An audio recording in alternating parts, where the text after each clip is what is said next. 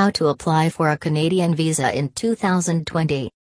Are you looking for a new opportunity, a new experience, or even bigger, thinking about a whole new life? Aside from being one of the most beautiful, friendly, and affordable countries in the world, Canada has tailored visas to immigrants and travelers for whatever your plans may be. Canada has over 70 different Canadian visas options, which can become a little complicated.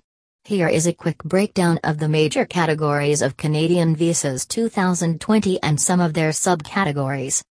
Young Professionals Visa.